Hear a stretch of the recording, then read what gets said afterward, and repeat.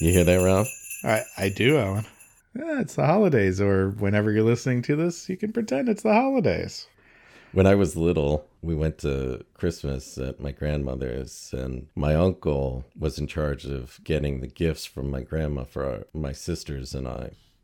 And then one year he got kind of sick of doing the wrapping and forgot to label what presents went to who. So that was the year I got a Best of Wham double CD. That's actually a running theme through my life because my mother wraps but never writes out labels. She tells my dad what's in them at a later date. Okay. And is right a good 40% of the time. It's only gotten worse since my parents have hit their 80s. So we actually, last year for the first time, somebody actually got an empty box. A wrapped but empty box. If you're a 2-year-old or a cat, that's maybe the perfect gift.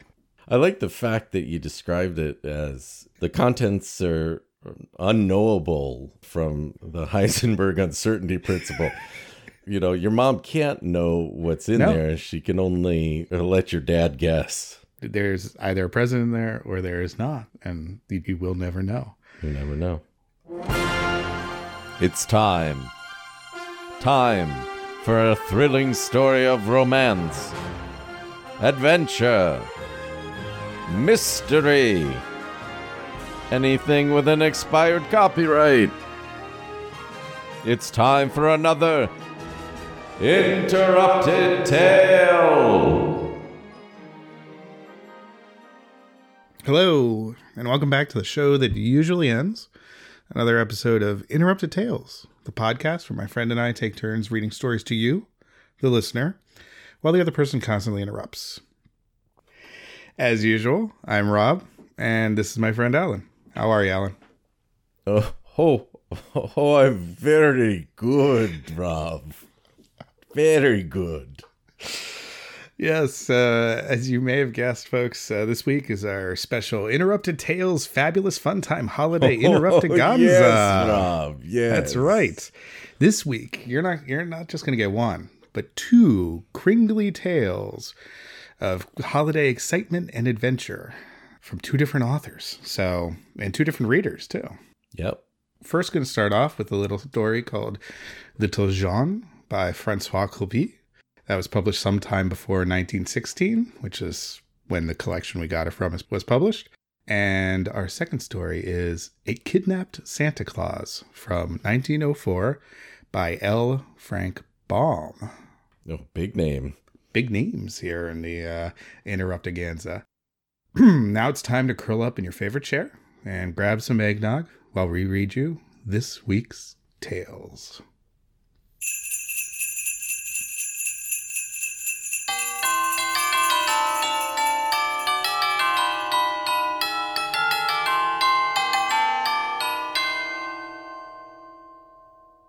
Little Jean, a Christmas story.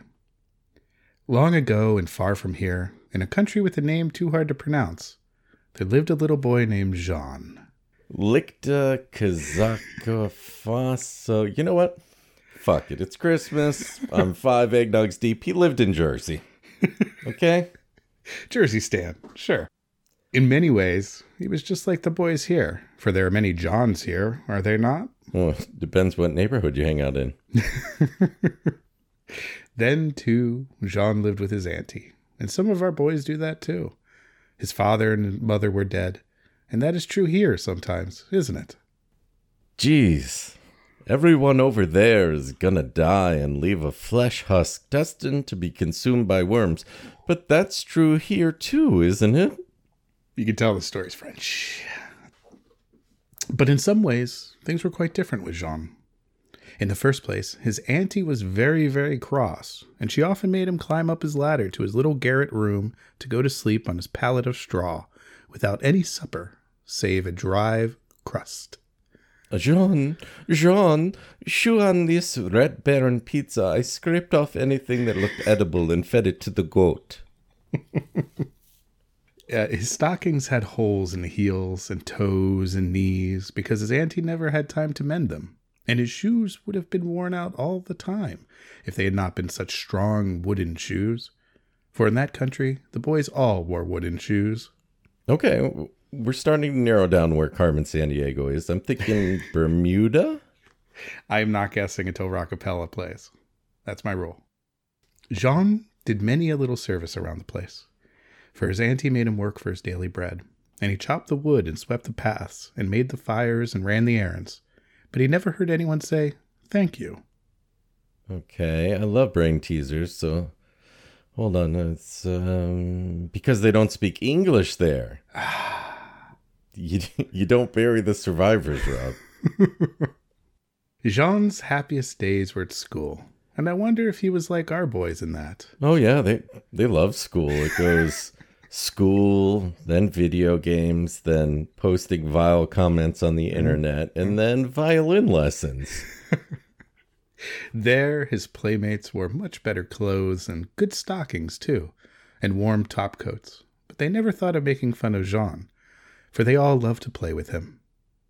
One morning, Jean started off to school, which was next to the big church, and when he got there, he found the children all so happy and gay and dressed in their best clothes, and he heard one boy say, "Won't it be jolly tomorrow with the big tree full of oranges and popcorn and candy and the candles burning?" And the dry branches and flammable sap and the unfortunate years we have to wait until the fire engine is invented.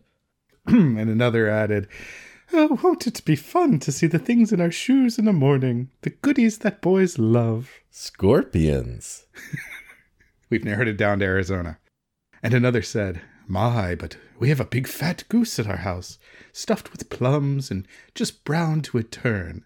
And he smacked his lips as he thought of it. Oh, I'm gonna get me one of them goose plums, so juicy and goosey. And oh man. Juicy and goosey. Just how I like it. Oh, just dip it right in the goose. The goose juice. Oh my. And Jean began to wonder about that beautiful tree and wished that one would grow at his house. And he thought about his wooden shoes and knew there would be no goodies in them for him in the morning. If he's talking about odor eaters, I guess every day is Christmas for me. Then he heard one boy say, "Don't you love Christmas?" And Jean said, "Christmas? Why, what is Christmas?" But just then the teacher came in and said, "Boys, come into the church now and hear the music." And so the boys marched one behind the other, just as they do in school here, and they went into the great church. Jean thought it was beautiful in there. The soft light, the warm, pleasant air, the flowers, and the marble altar, and then the music. Hey, free wine and hors d'oeuvres? Looks like they forgot the toppings, but hey, I'm used to just crust. Oh, such music Jean had never heard. And somehow as he sat on the high-backed bench and listened, his own heart grew very warm, although he could not understand why. And he loved so to hear them singing "Peace on Earth, Goodwill to Men." What's so funny about peace, love, and goodwill to men? And it began to sing itself over and over in his heart, this sweet, sweet song of peace on earth, goodwill to men. Then the time came to go home, and the boys all shouted, "Goodbye, Jean, and Merry Christmas." Yes, and Happy New Year, even though John didn't know what a year was or what the word new meant. He's only 10. You can't expect him to know what Christmas is. Jesus. And though Jean didn't know about Merry Christmas, he kept singing in his little warmed heart, "Peace on earth, goodwill to men." And then he was glad the other boys could have the tree and the goose and the wooden shoes full of goodies, even if he couldn't. All right, that's pretty sweet. I guess I don't really have a joke for that. It's just kind of a nice sentiment. Just move on. As Jean went home, the snow began to fall, and the big flakes lodged on his shoulders and cap and hands. But he didn't mind the cold, for his heart was so warm. Actually, that's probably angina. It's the first sign of hypothermia. By and by, as he ran down the street, he passed a tall house with the steps going up from the street. And there, sitting at the bottom step, he saw a little boy with soft curling hair and a beautiful face, leaning his head against the stone house, fast asleep. Are there any girls in this town, or is it just like orphan boys and mean aunts? Cherubic orphan boys and mean spinsters. That's it. Somehow, as Jean looked at the sleeping face, his own heart grew still and quiet and warm, and he felt like he could look at it forever. And suddenly he caught himself singing softly under his breath, "Peace on earth, goodwill to men." Yeah, it's catchy. Could be a Max Martin joint. Dr. Luke. And then he looked down at the little boy's feet, and he saw that he was barefooted, and his little feet were purple with the cold. As Jean looked at his feet and then at the face of the child and thought of the sweet song in his heart, he said, "Oh, I wish I could give him my shoes, for I have stockings to keep me warm. But Auntie would be so mad." And the more he looked and thought, the more he longed to give his shoes away, until all at once he said, "I know what I'll do. I'll give him one shoe and one stocking, and then he won't be so cold." Yeah, well, this kid's a problem solver. I know. I'll put one shoe on his knee, and he can walk around like Dorf, and then his feet will stay warm all the time. And he felt as though he couldn't get his shoe and his stocking off fast enough to give them to the little child. So gently and tenderly he lifted the little cold foot in his hand to put on the shoe that he did not waken the sleeping boy. I fought in Crimea and took 6-year-olds.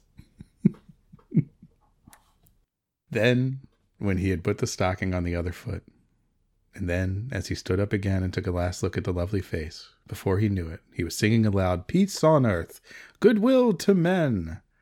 And then he hopped off home in the snow with the happiest heart he had ever had. Now, I wish the story turned out differently, and that his auntie said when he told her about it, "I'm so glad you did it, Jean." And everything worked out great because Payless was having a buy one shoe, get one stocking free sale. Perfect timing. The problem is it's a wooden stocking and a cloth shoe. It's all backwards.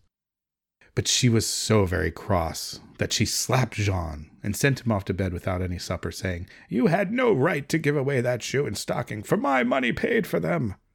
Somehow, Jean didn't mind doing without supper that night, and he soon went fast asleep and dreamed a beautiful dream, for he thought he was still singing "Peace on earth, goodwill to men." Yeah, peace on earth, goodwill to men. It's a nice song, okay? I think you'll find the real spirit of Christmas is captured in a gem called Grandma Got Run Over by a Reindeer. Thinking more Last Christmas, maybe. Yeah. And he saw a vision of the little sleeping boy that grew into a tall and gentle man with a radiant face who walked to and fro in Jean's dream, singing with him "Peace on earth, goodwill to men." Then morning came, and outside his window, Jean heard the voices of children saying, "Glory to God in the highest, on earth peace, goodwill to men." And he heard a very strange sound, too, for his auntie's voice, soft and gentle, said, "Jean, wake up and come down and see what has happened." A magical hat transformed your crust. Happy birthday! My name is Krusty the Dough Man. Sorry, got a little something in my throat. John came down the ladder, and lo, there was a wonderful tree just like the other boys were having today, and a goose. And a shiny new child services representative. And by the fireplace his own wooden shoe, and beside it the mate that he had given to the sleeping child. Which was returned in fair condition, but clearly had not been hand-washed. And far in the distance, Jean heard the children's voices singing as they ran down the street, "Peace, peace on earth, goodwill to men." Then the room grew very still and peaceful, and Jean's heart did too. And through the silence there came a voice so tender and loving, so gentle, that the auntie's eyes were full of tears. And they were totally 100% real and not an act just because Jesus was dropping by. I think she just got goose drunk. And Jean wanted to listen forever, and the voice said, "Jean, inasmuch as ye did it unto one of the least of these, my brethren, ye did it unto me. The end.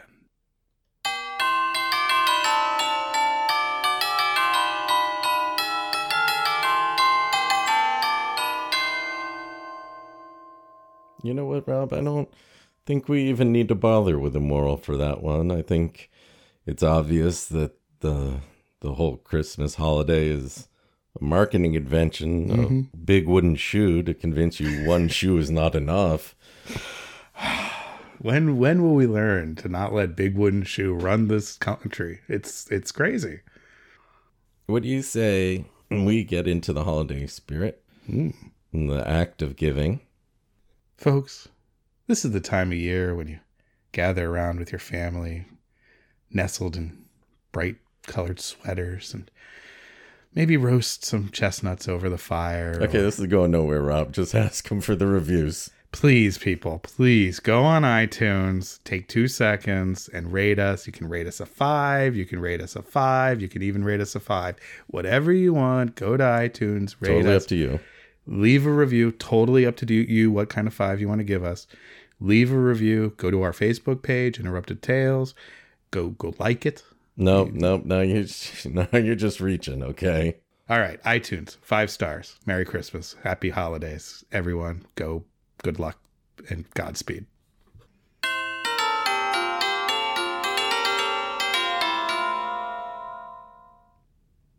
Our next interrupted tale is A Kidnapped Santa Claus by L. Frank Baum from the pages of the Delineator magazine, 1904. Pick a side.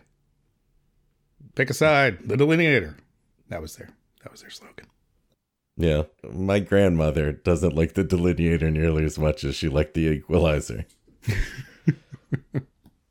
Curl up in that same chair that you were in previously. Continue to be in that chair. Sip the same drink. Maybe top it off, freshen it, while I read you this week's tale.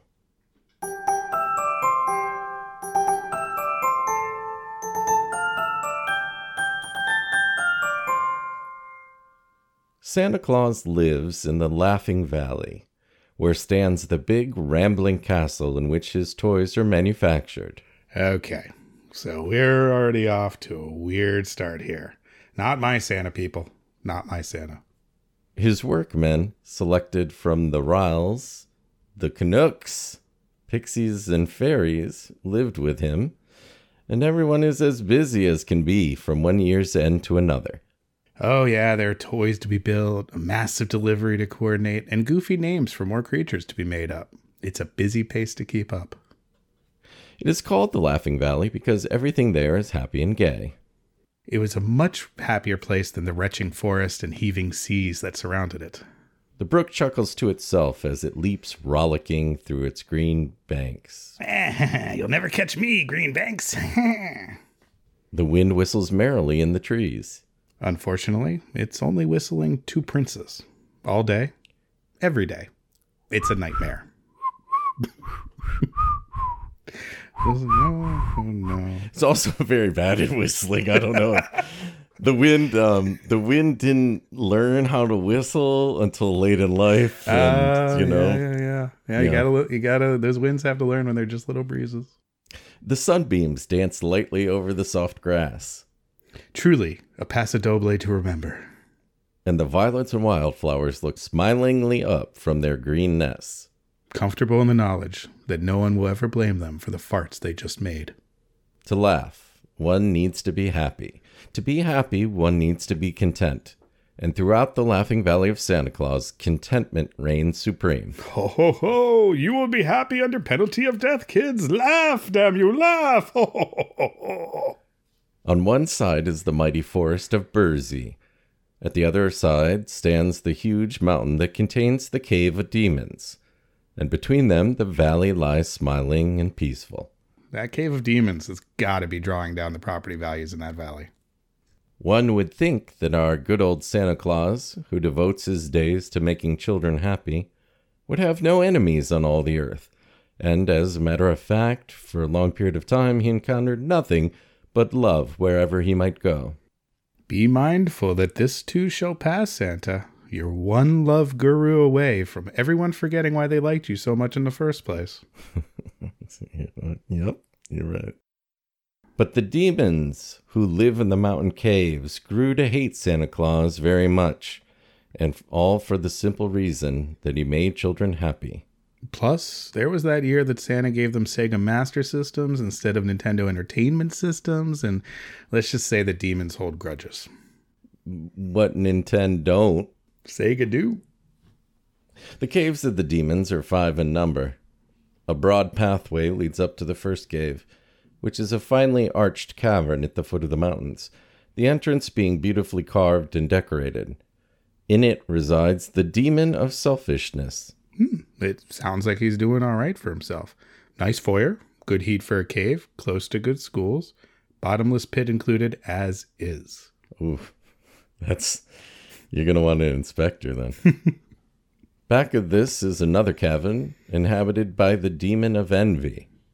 The cave of the demon of hatred is next in order, and through this one passes to the home of the demon of malice, situated in a dark and fearful cave in the very heart of the mountain. The demon of malice had long since relocated from his town called Malice after pissing Paul Weller off. I like that joke. I do not know what lies beyond this. Some say there are terrible pitfalls leading to death and destruction, and this may very well be true. However, from each one of the 4 caves mentioned, there is a small, narrow tunnel leading to the 5th cave, a cozy little room occupied by the demon of repentance. Well, the demon of repentance? I thought the best part of being a demon was never having to say you're sorry. And the blood sacrifices. That too, but it all goes together. It's a package deal. Column A, column B. Yeah. And as the rocky floors of these passages are well worn by the track of passing feet, I judge that many wanderers in the cave of demons have escaped through the tunnels to the abode of the demon of repentance, who is said to be a pleasant sort of fellow, who gladly opens for one a little door, admitting you into the fresh air and sunshine again. Oh, come on down to Demon Cove, where a cup of hot chocolate will warm your insides, while your outsides are roasted eternally on the spit of Abraxas. Well, these demons of the caves, thinking they had a great cause to dislike old Santa Claus, held a meeting one day to discuss the matter. Ah, there it is. Somehow I've always known that the source of all meetings is demonic. I'm getting really lonesome, said the demon of selfishness.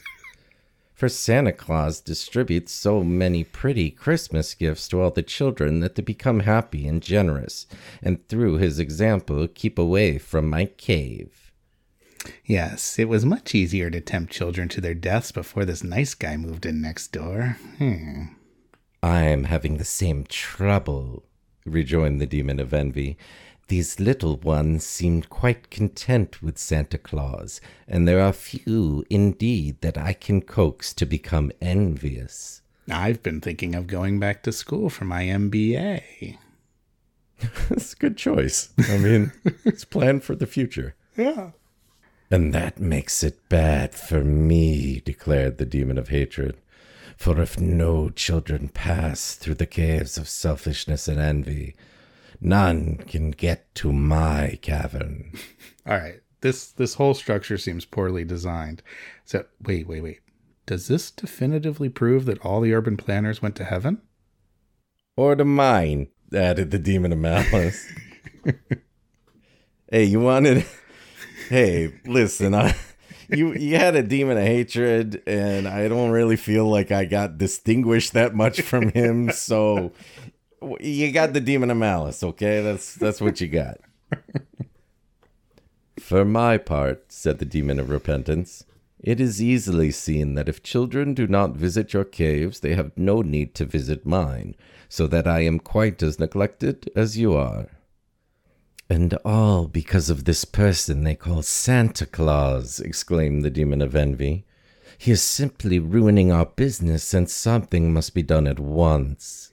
Ah, yes, the demon's business plan. Step 1, lure children to have nasty thoughts. Step 2, Step 3, profit. To this they readily agreed. But what to do was another and more difficult matter to settle. They knew that Santa Claus worked all through the year, at his castle in the Laughing Valley. Yep, everyone knows that. That's totally where he is. Absolutely. Preparing the gifts he was to distribute on Christmas Eve.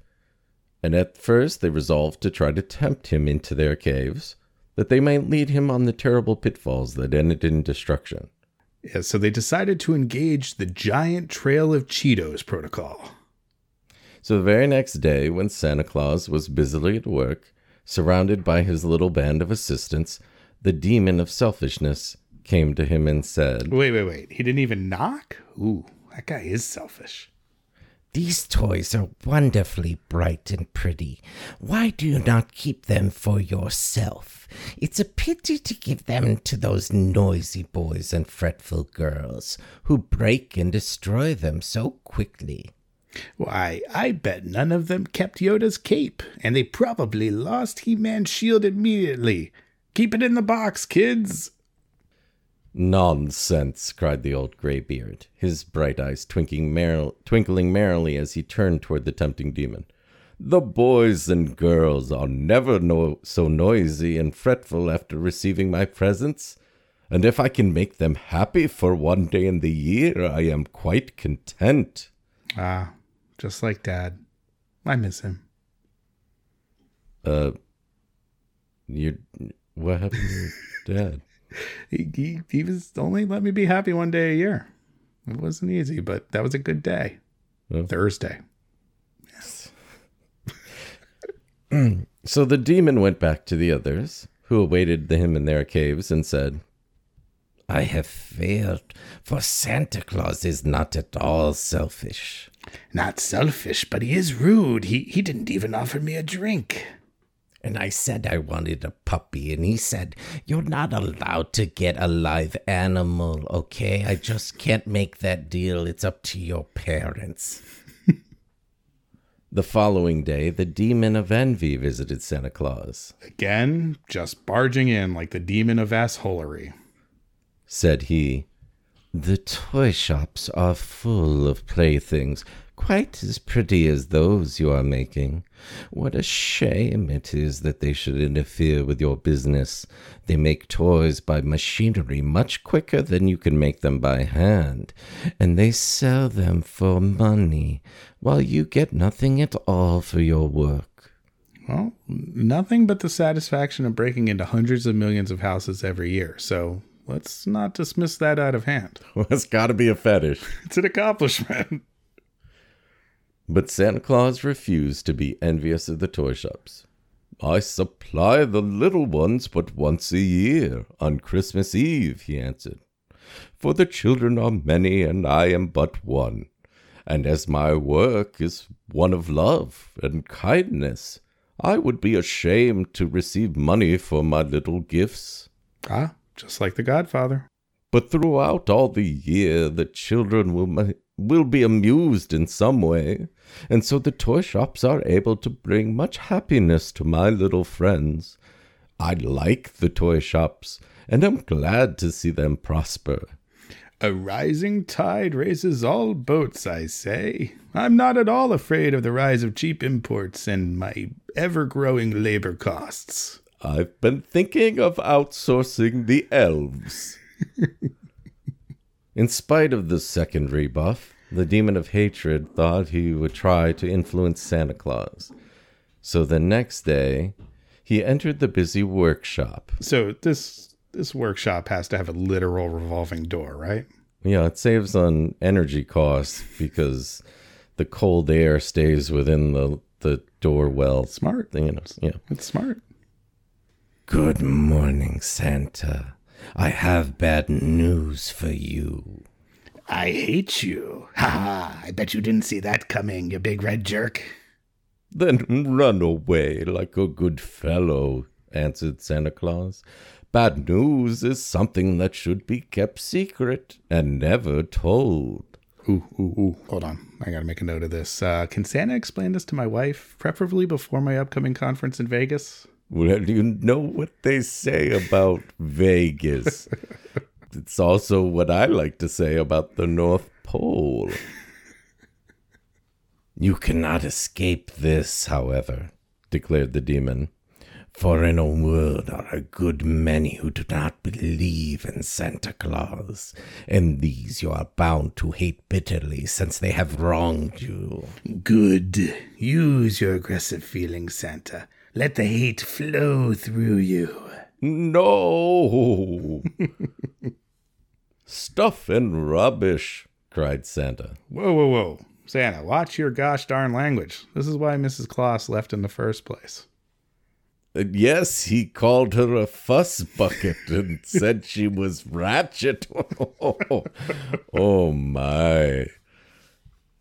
And there are others who resent you making children happy, and who sneer at you and call you a foolish old rattle-pate. You are quite right to hate such base slanderers, and you ought to be revenged upon them for their evil words. Rattle-pate? They called me that? I'll kill those SOBs. I'll make their children orphans. They are dead. Dead. Whoa, Santa, you gotta calm down, man. But I don't hate them, exclaimed Santa Claus positively. Such people do me no real harm, but merely render themselves and their children unhappy. Poor things! I'd much rather help them any day than injure them.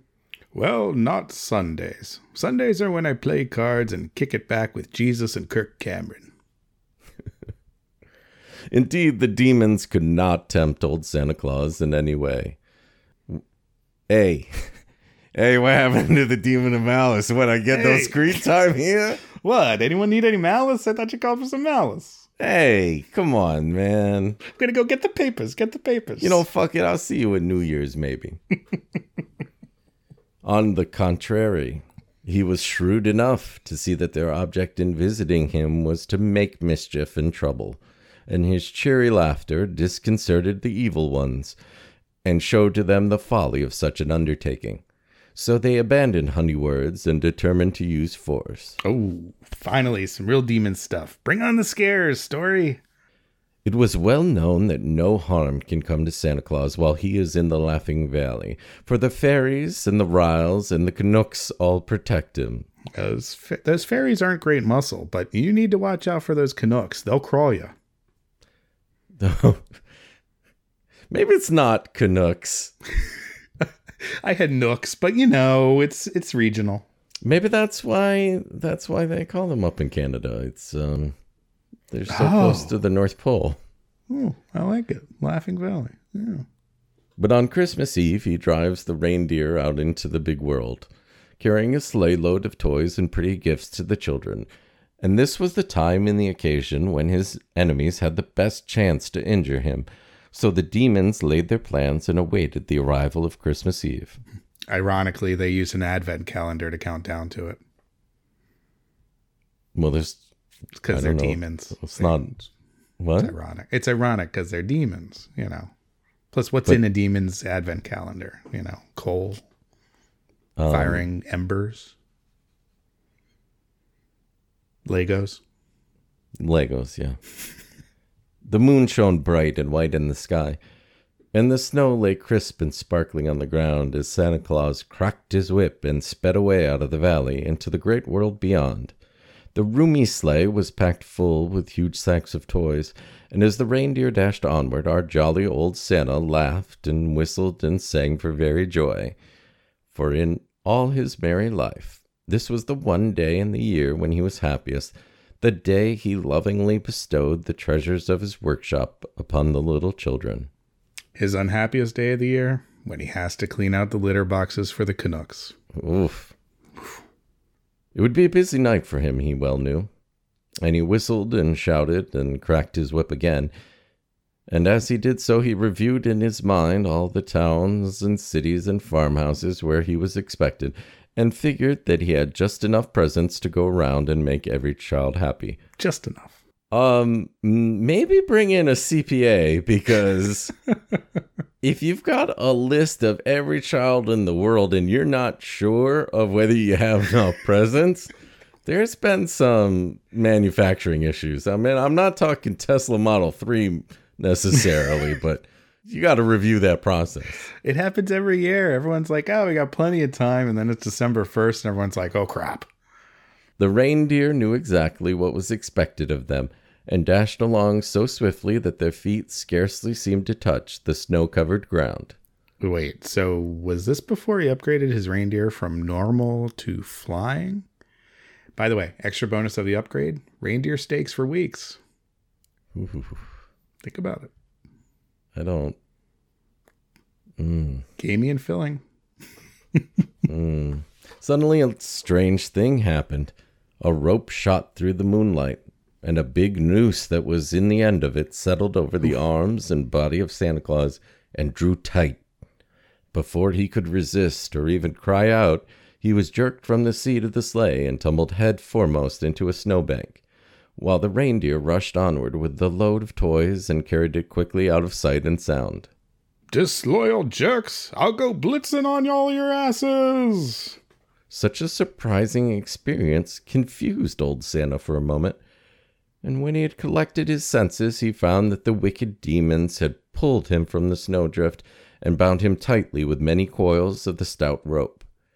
And then they carried the kidnapped Santa Claus away to their mountain, where they thrust the prisoner into a secret cave and chained him to the rocky wall so he could not escape.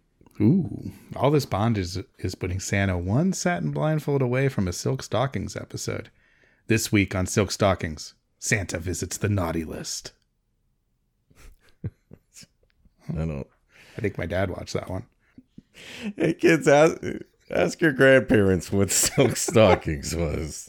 And it's stockings, like stocking people. Oh, the cleverness never ended. Ha ha, laughed the demons, rubbing their hands together with cruel glee. What will the children do now? How will they cry and scold and storm when they find there are no toys in their stockings and no gifts on their Christmas trees? And what a lot of punishment they will receive from their parents, and how they will flock to our caves of selfishness and envy and hatred and malice. That's right. Kids come a-running for the great taste of selfishness, envy, hatred, and malice. That's with Demonos. Come on, kids. We've done a mighty clever thing, we demons of the caves. Now it so chanced that on this Christmas Eve, the good Santa Claus had taken with him in his sleigh Neuter the Ryle. Neuter.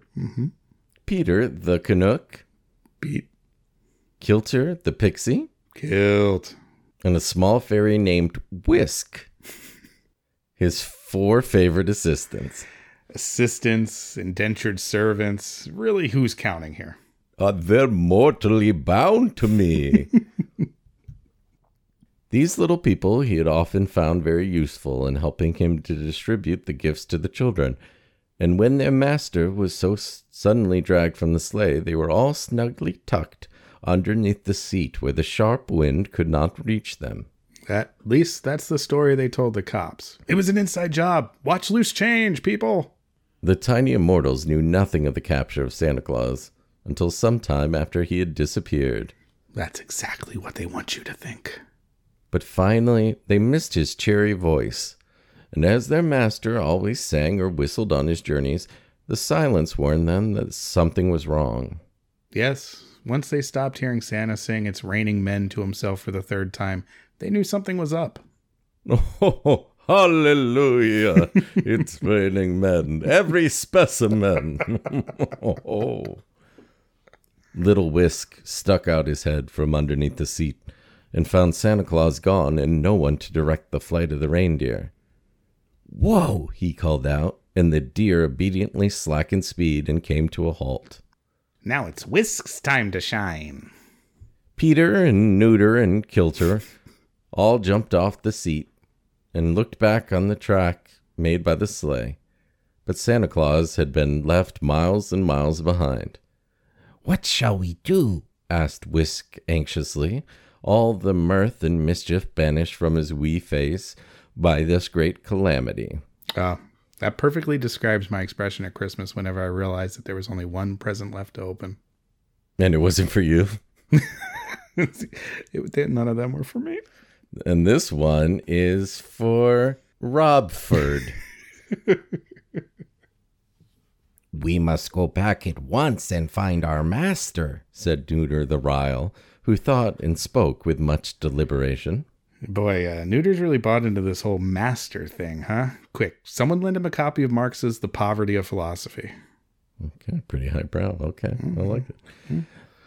No, no, exclaimed Peter the Nook, who, cross and crabbed though he was, might always be depended on in an emergency. Yeah, remember how he invented the gift card in 1984? That guy really knows how to save Santa's bacon. You know, it's to Macy's, because I know you like Macy's.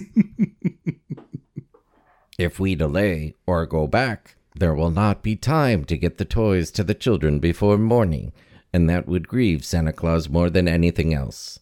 It's true. Santa can't stand to see a sad child. Well, a Christian child, at least.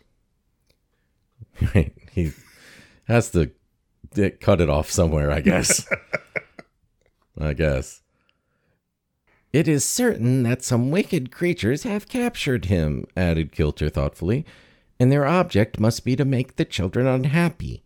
So our first duty is to get the toys distributed as carefully as if Santa Claus were himself present. Afterward, we can search for our master and easily secure his freedom.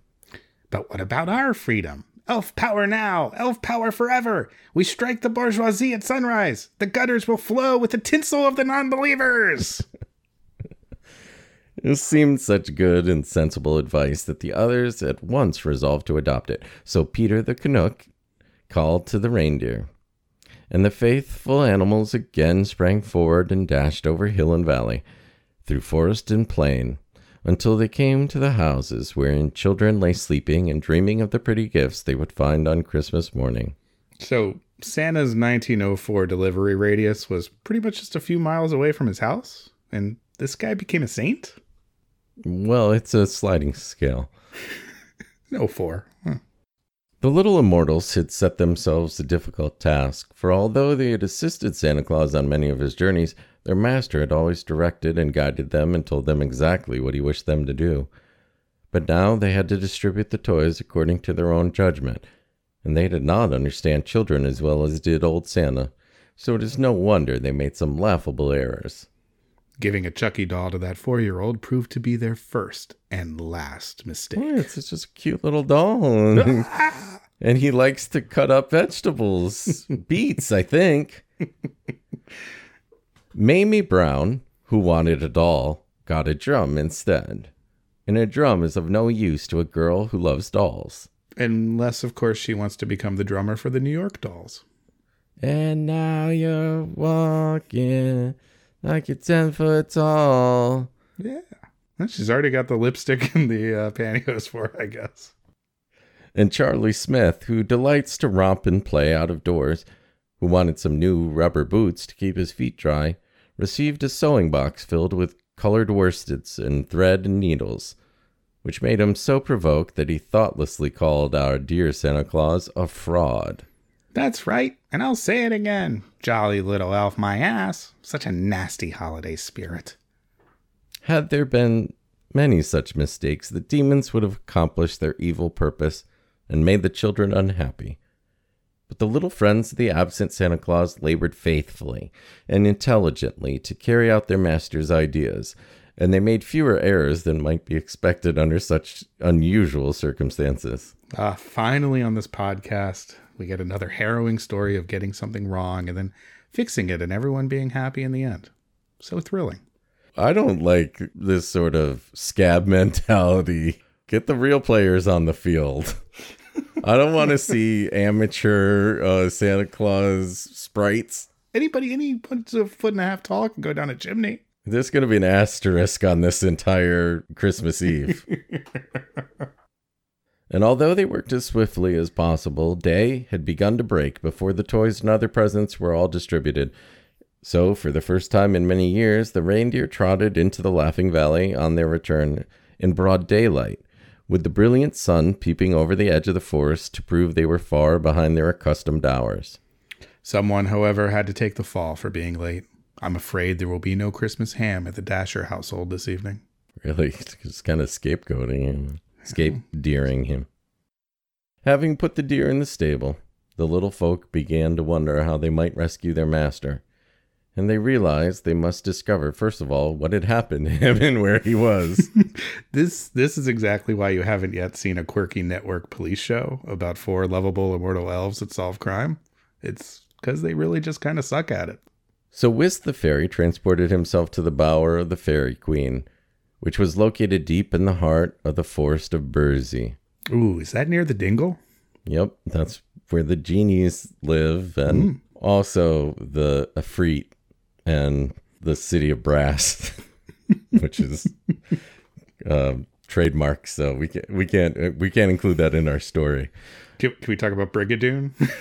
Our Forest of Burzee campaign world is our own intellectual property. And once there, it did not take him long to find out all about the naughty demons and how they had kidnapped the good Santa Claus to prevent his making children happy. The Fairy Queen also promised her assistance, and then, fortified by this powerful support, Whisk flew back to where Neuter and Peter and Kilter awaited him, and the 4 counseled together and laid plans to rescue their master from his enemies. Okay. I approach from the north, guns a-blazing, while you 3 form a pincer around the caves to cut off any chance of escape. We'll either live to be heroes or dine in Valhalla tonight. I was going to propose a lawsuit. You're always proposing lawsuits. I want blood! It is possible that Santa Claus was not as merry as usual during the night that succeeded his capture. Oh, you don't like being kidnapped, Santa? Why don't you go cry about it? Well, no, I don't really like it. Oh. Well, there's no need for that tone, I don't know what tone. For although he had faith in the judgment of his little friends, he could not avoid a certain amount of worry, and an anxious look would creep at times into his kind old eyes as he thought of the disappointment that might await his dear children. And the demons who guarded him by turns, one after another, did not neglect to taunt him with contemptuous words in his helpless condition. Wait, words worse than Rattlepate? Oh, those fiends. I can't think of one. No, you can't. It's the worst. Rattlepate. When Christmas Day dawned, the demon of malice was guarding the prisoner, and his tongue was sharper than that of any of the others. By the way, Santa, thanks for that tongue sharpener last year. Really makes this taunting a breeze. Oh, demon of malice. Okay, I'm on. Hey, his children are waking up, Santa. They are waking up to find their stockings empty. Ho, ho. How will they quarrel and wail and stamp their feet in anger? Our caves are going to be full today, Santa. Our caves are sure to be full. Oh, I'm afraid this cave will be quite operational when your friends arrive. That's the second Palpatine you've done It's tonight. all in. I just want to do the voice. Okay, all right. But to this, as to other like taunts, Santa Claus answered nothing. He was much grieved by his capture, it is true, but his courage did not forsake him. And finding that the prisoner would not reply to his jeers, the demon of malice presently went away and sent the demon of repentance to take his place. Please, it's just Phil. My father was the demon of repentance. This last personage was not so disagreeable as the others. He had gentle and refined features, and his voice was soft and pleasant in tone. So, not like a demon at all, then. He must have been the Screech of his group. My brother demons do not trust me over much, said he, as he entered the cavern, but it is morning now, and the mischief is done. You cannot visit the children again for another year. That is true, answered Santa Claus, almost cheerfully. Christmas Eve is past, and for the first time in centuries I have not visited my children. Boy, those 6 kids who live in my neighborhood are going to be pretty bummed. The little ones will be greatly disappointed, murmured the demon of repentance, almost regretfully, almost repentantly. But that cannot be helped now. Their grief is likely to make the children selfish and envious and hateful. And if they come to the caves of the demons today, I shall get a chance to lead some of them to my cave of repentance. Always with the sloppy seconds. Always the bridesmaid, never the demonic bride of unholy Satan. Do you never repent yourself? Asked Santa Claus curiously. "Oh, yes, indeed," answered the demon. "I am even now repenting that I assisted in your capture. Of course, it is too late to remedy the evil that has been done, but repentance, you know, can come only after an evil thought or deed, for in the beginning there is nothing to repent of." Unless you're a woman, then watch out for apples. They are trouble every time. Watch those apples. How do you like them apples? You don't like those apples. They kind of fucked everything up, Rob. "So I understand," said Santa Claus. "Those who avoid evil need never visit your cave." Oh, they don't need to visit, old man. They do it for the kicks. "As a rule, that is true," replied the demon. "Yet you, who have done no evil, are about to visit my cave at once. For to prove that I sincerely regret my share in your capture, I am going to permit you to escape." Ah, Phil, the gangly, helpful demon. Yeah, he's pretty cool. Yeah, he's all right. Yeah, I mean, you got to get used to him, I guess. You know, it kind of grows on you. This speech greatly surprised the prisoner, until he reflected that it was just what might be expected of the demon of repentance. Wait a minute. I've thought out this whole demon of repentance thing, and it makes no sense. Who are you really? The fellow at once busied himself untying the knots that bound Santa Claus and unlocking the chains that fastened him to the wall. Then he led the way through a long tunnel until they emerged into the Cave of Repentance. Right past the Orange Julius and Build-A-Bear workshop. Let's stop at the Orange Julius, please.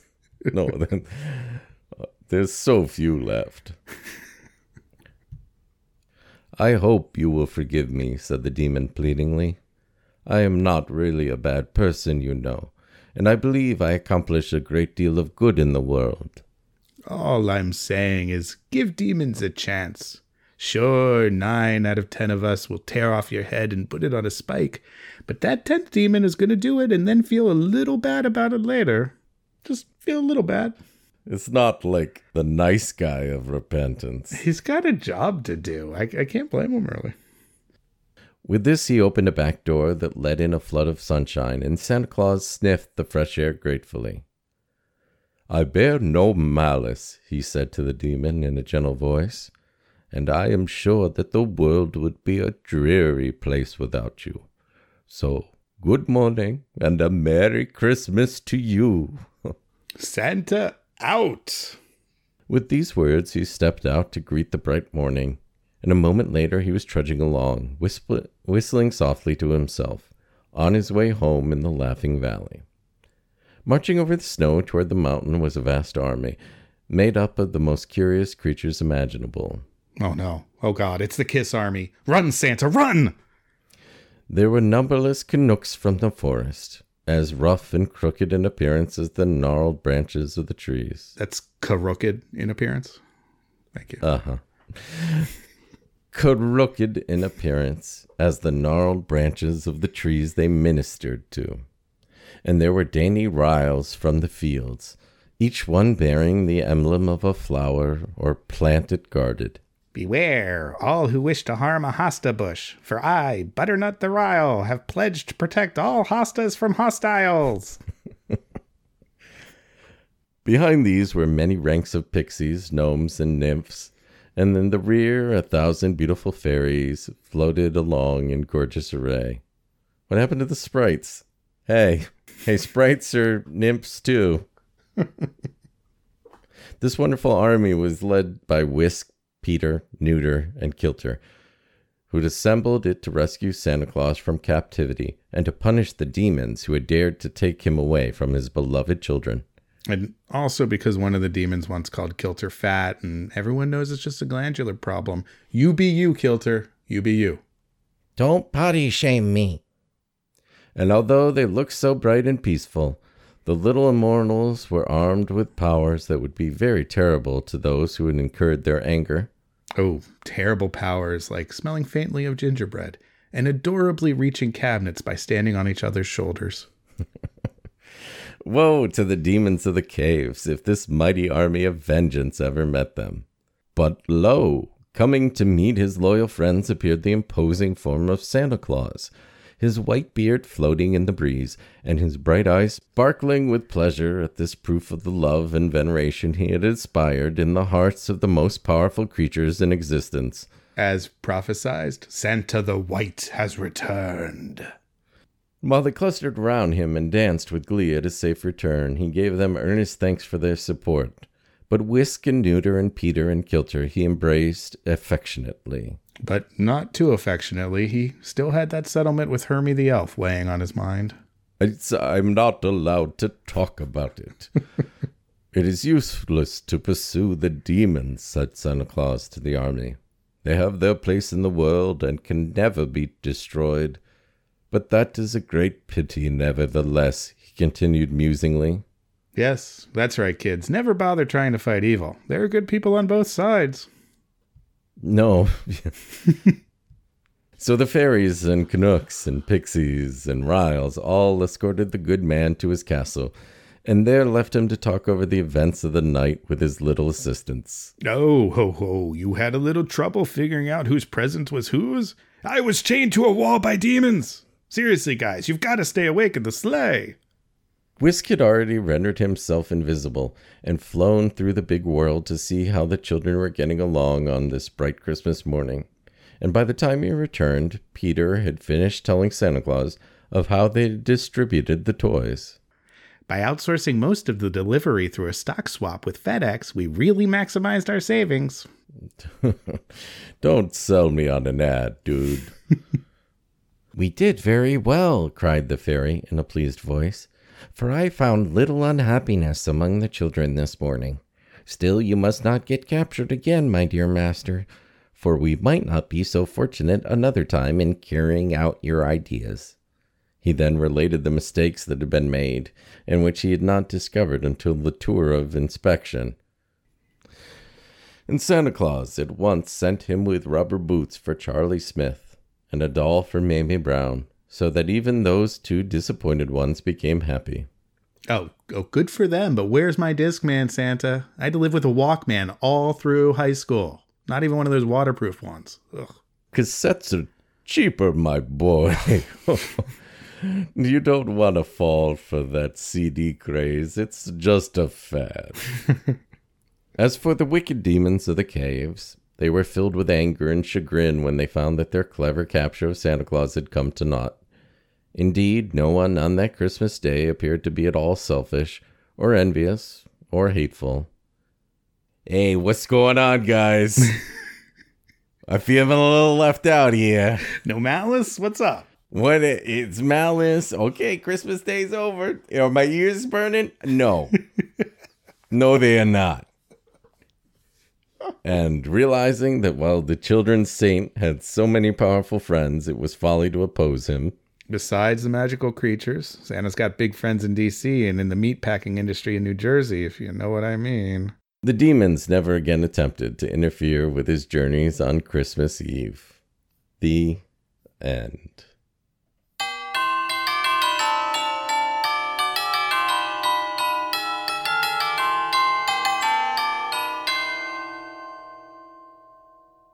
All right, well, jingle, jangle, jingle.